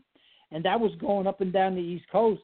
And I was lucky enough they had asked for me, and I refereed Buddy Rogers. Again, he didn't do much in the ring and stuff, but my idol growing up and just being in the ring with Buddy Rogers, I was thrilled to death. The first time I did it, I was tongue-tied. I was just, in awe of everybody. But again, you're a fan. Buddy Rogers. I was going to say Buddy Rogers was the end-all, be-all to eventually what Ric Flair became. The Nature Boy. Buddy Rogers Buddy Rogers had his own way, and him and Bruno Sammartino grew really big for the I think it was 3 W's at the time. Yeah. WWF. Buddy Rogers won the NWA championship from Pat O'Connor, and Yep. Again, you're going way back. Again, with that. And I used to watch that on TV. So, being a part of that now with that, when the NWA, sold out franchise and stuff, and the organization that bought the franchise asked me to be their commissioner, and of course, that's it's a title job and everything like that. But I get to speak to the people, I get to meet the people, and I go. And these are NWA sanctioned shows. They're all under. They still have the old NWA belt with the big globe on it and everything. And it's a thrill for me to do that and get involved with that. But we'll see what happens again with that, because now, franchises have gone out, and now franchises are not being renewed after a year or two. So we'll see what's going on with that, and I wish. Yeah, I hope so, because I hope so, because I like the NWA. I always watched NWA. When I was growing up, Tommy Young. You remember Tommy Young? Tommy Young used to be a referee. Sure. Tommy Young was one of my favorites, and one of the people I copied. Again, I copied my slide. I would slide, across the ring to make a count. Not so much the final count, but any time when the wrestlers were on one side, and I was on the other side, I would slide across the ring just like Tommy Young. The only thing is he would slide across and count on his left side. He was right-handed, but he would slide across the ring and count with his left hand. I can't do that. I have to raise my right hand. But I copied a little bit of everybody. That's great. If anybody wants to check out the NWA, just go to www.ringside.nwaondemand.com. You know, they have their own. They put together their own like a little network and stuff. And I've seen Andre the Giant versus Harley Race. I've seen different stuff. But we had on the show, we had the monster, the Tokyo Monster, Carhagas was on the on the show. I've had him on the show. I was just with him last Saturday night. And I've had another guy too that I had on my show too. That's okay. I've had Andrew Anderson on the show. He's all right. He's all right. He's all right because he likes a lot of him. pictures. Look at Andrew Anderson's webpage because he keeps sending me stuff, you know, and I'm on Facebook now. If anybody's I have never been on Facebook at all, but my daughter said, "All right, listen, you're in a relaxation type of your life. Relax, read up on different things." So my daughter has put me on Facebook. So if anybody wants to chat with me or see some old pictures and stuff like that, they look up Billy Caputo referee on Facebook, and I'll be there. I'll be happy to answer you and talk to you. I was going to say that's great. Now, didn't you give a referee shirt or something? Don't you have some of your memorabilia up in the Pro Wrestling Hall of Fame as well? I do. When I retired in 2003, Tony Villano, who was the president of that group, and Mike, I can't say his partner Mike, called me up. They find out about everything. They know. I didn't know these people, but I retired, and announcements went out or anything, you know, that I retired. They got in touch with me. Would I mind, you know, sending some stuff for the Hall of Fame up there? And I donated a shirt and some boots and some pictures and stuff. And from what I understand, it's been on display all the time. And when they moved to Wichita Falls, they took everything from Amsterdam down to Wichita Falls, and I'm now on display down there. I'd like to go there again with free time. We're looking at that. We're looking at the Cauliflower Alley Club again next year. And if anybody is in that area or any stuff like that, please go in there. They have a tremendous amount of stuff. Tremendous amount. Going way back. You gotta be a big. I was gonna say you gotta be a big wrestling fan to appreciate all the wrestling stuff. I just got an email actually a second ago, and it says that Johnny Mantell and Tony Villano they might be interested in doing my podcast. So. That'd be fantastic. Because I worked with them a couple of years ago doing the podcast with Smith, and I sat in on that and listening to the history and who's in the Hall of Fame. That's just great itself. Sure. Well, like I said, to promote myself, next time you talk to them, tell them, how about Billy Caputo? I shot him an email. I was going to say I shot them an email today, but if I have him on my podcast, Billy, your name, of course, is going to be mentioned because you're a great guy. You were a great referee. You did great with the Athletic State Commission. There's just so much we could say about you, Billy, and it's just amazing. You know, you're a humble person. You're a great guy. You decided to come on my show, which is nice. And I always told Magic that I was going to have you on my show when I got in touch with you. And I'm glad that you came on, Billy. It was great talking to you. The memories, when I hear you talk about the wrestling and the passion, it just gets me amped up. It really does. It gets me excited like because I love wrestling. That I wanted to do. I love doing it.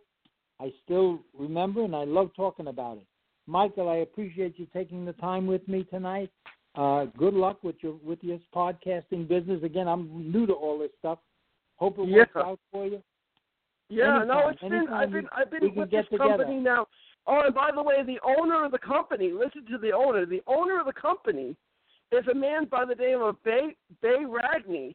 He used to be Chubby Dudley at ECW. Right. Yep. Too many Dudleys. They always say too many Dudleys, but Chubby Dudley was one of the funniest Dudleys, and we all love Chubby. And now he's, like I said, Bay Ragney owns Totally Driven Radio Entertainment Network. And after the show, I will post the podcast. So if your family or anybody wants to listen to it, I'll post a link to your Facebook after we're done. I posted a link today to your Facebook so people can see, you're going to be on the show. But if anybody wants to listen to the show tonight, you could just easily check out the link or go to blogtalkradio.com. Billy, I want to thank you, buddy. We got to get together. We got to get lunch one day. There you go. That's a good way. All right. Michael, again, thank you so much for everything. You take care of yourself. Billy, one more time, if you want to plug whatever you want to plug, it's on you. You can plug whatever you want to plug. I plugged myself enough. I'm good. I'm good. Thank you, Mike. Well, Billy, the genius. Now you came on the show and said, "You know what? I gotta plug everything." There you go. I love it. I love it, Billy. Hey, Billy, take care. I love you, brother. Thank you. Thank you, Michael. Bye now. All right. Bye, Billy. Oh, my God, that was Billy Caputo. This is Pro Wrestling Now and More with Mike Ferrara. I'm like a kid. Episode number 107, I'm like a kid on Christmas morning that discovered Billy Caputo. Great guy.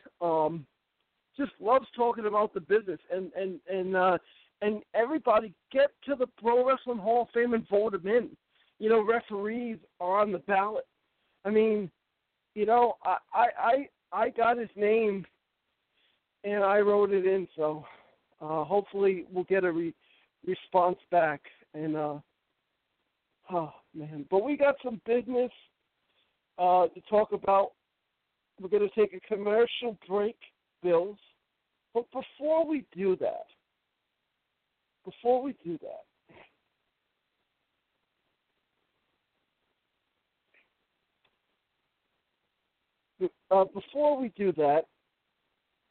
let me see here.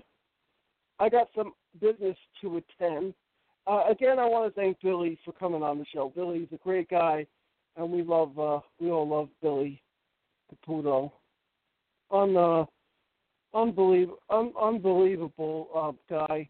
Loves the business, like I said.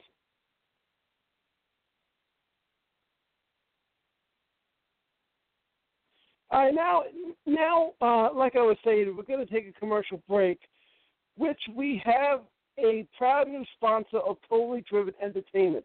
He's funny. He's wacky. He's crazy. And he is totally driven. Check out ChrisFraleyPresents.com. I'm Black Man, saving man's eyes, one stereotype at a time. To the Black Mobile. To the corner of Martin Luther King Street and Malcolm X Boulevard. Pronto. Will Black Man make it to the crime on time? Or will he be on CPT? Stay tuned at ChrisFraleyPresents.com. Attention business owners, website owners, event promoters, or anyone looking to promote your product. The Totally Driven Entertainment Radio Network is the perfect way to spread the word of your business around the world. That's right, you can advertise at our network and be played on all of our shows at rates that are so cheap, it's a no-brainer. For more information, contact Bay Ragney at bayragney@gmail.com. To keep your business driven, stay driven with Totally Driven Entertainment. Are you a fan of Sherlock Holmes? Letters from Holmes offers unique, one-of-a-kind letters from the world-famous detective himself. Handwritten on 8.5-inch by 11-inch aged parchment paper and using smudge-free ink to produce original, high-quality letters that fans will treasure for years to come. Each letter is handcrafted and written from the perspective of Sherlock Holmes, mimicking Holmes's native tongue and embracing many of the famous detective's quirks, quips, insults, and peculiarities. Order a love letter, birthday greeting, personal correspondence, or more only at www.etsy.com/shop/letters from Holmes. For $5 today, you can buy a wealth of things. Gas for your car, rent a movie for the family, a few slices of pizza. $5 still takes you a long ways. But did you know that $5 can buy your child a bag of heroin in the streets? That's right. For only $5, your son or daughter can buy some of the cheapest and purest dope in the country. Be aware of the lies. Be aware of the stealing. Be aware that's all it takes to kill your child. $5. This message was brought to you by Casey's Cause, a group of parents located in southern Chester County out to save your child's life. Come join us today at www.caseyscause.com. And remember, $5 is all it takes. Casey's Cause, www.caseyscause.com. Looking for that perfect gift for your ghoul friend? Then look no further than Teddy Scares. Teddy Scares are available in a variety of styles, sizes, and prices for all your shopping needs. Teddy Scares are a mix of cute and creepy to make a great gift for almost any age. Board up your windows, lock your doors, and log on to TeddyScares.com. And be sure to become our friends at Facebook.com/TeddyScares. Calling all comic book fans. Do you collect comics? Did you ever collect comics? Do you think your children might like reading comic books? Do you even know they still print real, paper, non-digital comic books? Well, then visit the Pirates of Ontario Street Comics in Philadelphia. We have a massive collection of comic books, action figures, trading cards, and much more. We have one of the largest stocks of back-issue comics in the area. We bag and board every new comic book at no extra charge. Our store is voted the best comic book shop in the 2013 PHL 17 Hot List contest. Part of the movie Unbreakable is filmed in our store. We are open 7 days a week. Ontario Street Comics is located at 2235 East Ontario Street in the Port Richmond section of Philly. Our phone number is 215-288-7338. Type in the words Ontario Comics Philadelphia to check out our Wacky Stores page on Facebook.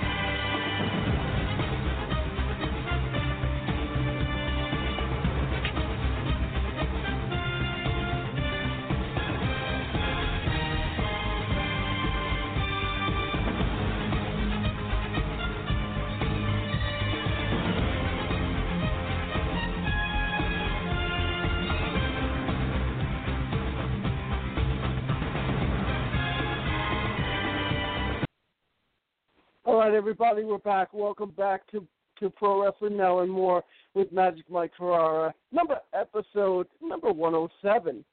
All right, so now it's time for the NFL part of the show. And I just want to let everybody know that the Buffalo Bills defeated the Denver Broncos. So people that had a problem with that, I got 2 words for you. Bills win, baby. Well, Bills win. Anyway, the Bills 26-16, impressive win over the Broncos. Great week of football. Excellent Sunday. My Sunday was made, so very, very obviously very happy, as everybody could tell. And we're onward and upwards. This week, the Buffalo Bills have to play the Falcons. And I did tell my friend, one of my good friends, if he's listening, I told him that we're going to make Atlanta our pitch. I don't think we could do that, but you never know. But Tyrod Taylor passed for 213 yards, 2 touchdowns, no interceptions. Tyrod had a funny moment with Mr. Von Miller, who pretended to help him up off the field, and he didn't do that. So, if anybody would have thought that Buffalo would have beaten, and I didn't even think that Buffalo was going to beat the Broncos, but it happened, and I'm excited. Let's go over my picks this week. We could do that. My picks for week 3. I had 9 right and 7 wrong. I picked LA Rams, LA won. Baltimore versus Jacksonville. One person picked Jacksonville. I picked Baltimore. I was wrong. I picked Atlanta. I was right. I picked Indianapolis. I was right. Philly, I was right. Minnesota, I was right. But then Pittsburgh, wrong. Miami, wrong. I picked Miami. I figured they would win. Mr. Mojo, if you're listening, why don't you call the show and tell us what happened? You were there at the stadium. Carolina, Denver, wrong. New England, right. Tennessee, right. Green Bay, right. Kansas City, right. Oakland, wrong, and Dallas, right. So there you go. So my record so far for the year, my overall record so far is 28 wins and 19 losses. So that's not too bad. So I'm actually excited for myself. But yeah, so if Mr. Mojo wants to call in, Mojo Sports Show on this network on Saturdays, 9 a.m., feel free to call in because I want to hear every excuse. I love you, buddy. You know I love you, buddy. But I want to hear what's going on in your head. You were at the game. I wasn't. I was here at the studio at the Not Worth For Life Studios. That's where we're coming to you live from. So I want to give a shout out to a very special lady. Her name's Ruth Cortez. And I want to give a shout out to her. I know she's listening. I just want to say hello, Ruth, and I'll talk to you soon. And I said it. I said it. Hope you heard it. Anyway, I want to talk a little bit about the protest and my thoughts on this. And something that happened this week. More and more football players, they protested. And the reason why they protested was because Donald Trump, the president, called them SOBs. I'm very much against kneeling and very much against, protesting the national anthem. But I'm very much against the president of the United States doing that. Donald Trump should just keep his mouth shut and not worry about what's going to happen because you upset people is what you did. And that's the only reason why they're protesting is because of now more and more football players are doing it now because of what the president did. Look, it's simple. If I want to watch politics, I'll just turn on the politics channel. If I want to watch sports, I'll turn on my sports channel. Football became politics. It's sad. I love football, and I'll always love football. And, I think that protesting is wrong. And guys should not do it. So stop protesting and play football, Get back to the simple things in life, like football. It's simple. It's fun. It's simple. It's fun. But, yeah, let's talk about week 3. Oh, I got to give my picks for week 4. So let's do that. Let's give my picks for week 4.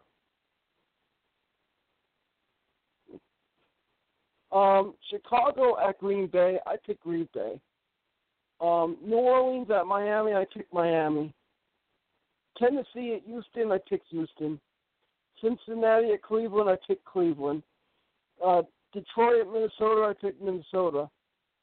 Buffalo at Atlanta, I pick Buffalo because I think Buffalo is going to shock the hell out of people. I think Buffalo is going to win. I think people are crazy, but I think that's going to happen. Pittsburgh at Baltimore, I pick Pittsburgh. The L.A. Rams at Dallas, I pick Dallas. The Jacksonville Jaguars at the Jets, I pick the Jets. Carolina at New England, I pick New England. Philadelphia at the LA Chargers, I picked Philadelphia. San Francisco, Arizona, I picked Arizona. New York Giants at Tampa Bay, I picked Tampa Bay. I just think the Giants are awful. I think the Giants don't have a win yet, so it's going to come down to everything. Oakland at Denver, I picked Denver. Indianapolis at Seattle, I picked Seattle. Washington at Kansas City, I picked Kansas City. So those are my picks. That's who I think is going to win. So, come on, people. You actually think that I don't know what I'm talking about? This is football, baby. So let's go over the scores. The 49ers, they lost to the Rams 41-39. Jaguars trampled in England the Ravens. I watched that game in the morning on Yahoo.com. 44-7. The Colts defeated the Browns 31-28. The Eagles defeated the Giants 27-24. Shout out to Bay Ragney. Shout out to Chris Kelly. Shout out to everybody that loves the Giants. I mean the Eagles. Sorry. Mr. Mojo 20-6. Really? Dolphins lost to the Jets, who stink. 26-16. The Buffalo Bills over the Broncos. 34-13 over the Panthers, which is disgusting. But you know what? I'm happy about that. I can't stand the Panthers. The Steelers 17. They lost to the Bears 23-17. The Falcons 3-0. They beat the Lions 30-26. The Vikings 2-1. They beat the Buccaneers 34-17. The Patriots 36. They came back. They won Tom Brady. Great quarterback. 36-33.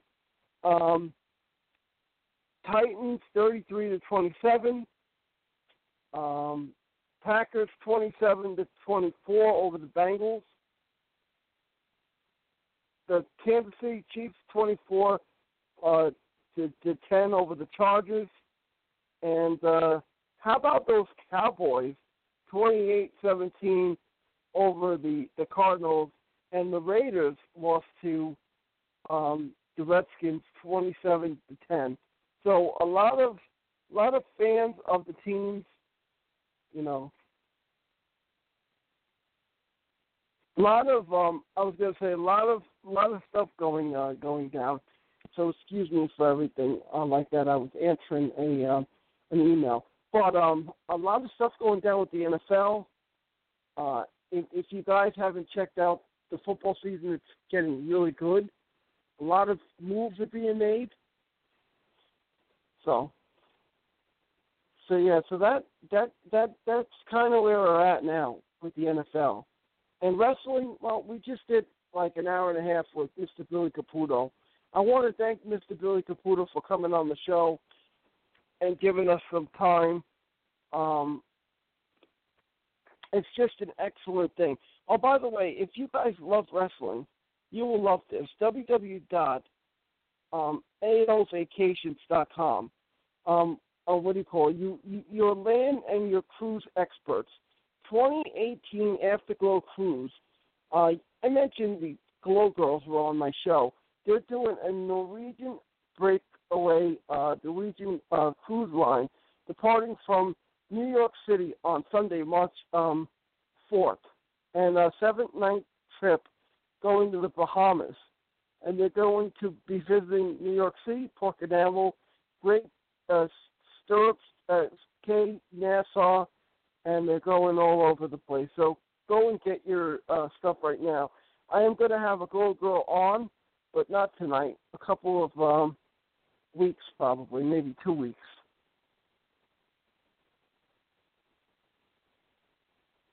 I reached out to a couple of them, and they weren't able to be on the show tonight, but they'll be on the show next time to talk about wrestling and what they've been up to. Because we did a big show with them not too long ago. But yeah, it's just a great show tonight. I want to thank everybody that's a part of the show. I want to thank Bay Ragney. I want to thank Mr. Mojo. I want to thank Dallas Duco. I want to thank all these guys. I want to thank everybody from Totally Driven Radio Entertainment Network, because without you guys, I would have no show. So I got to thank you. This is my 107, and I love this station, and I love the show. But that's all I got tonight, guys. I'm going to end the show. I want to thank everybody, all the supporters, all the fans, everybody that listens to the show. Keep on listening. We're only getting bigger. We're getting better. We're getting better, baby. We're here. So I'm going to leave you with this. And so long. Bye-bye. Farewell. Until next time, until you hear the bell. Pro Wrestling Now and more with Magic Mike Ferrara, episode number 107. Here you go. Radio Nowhere.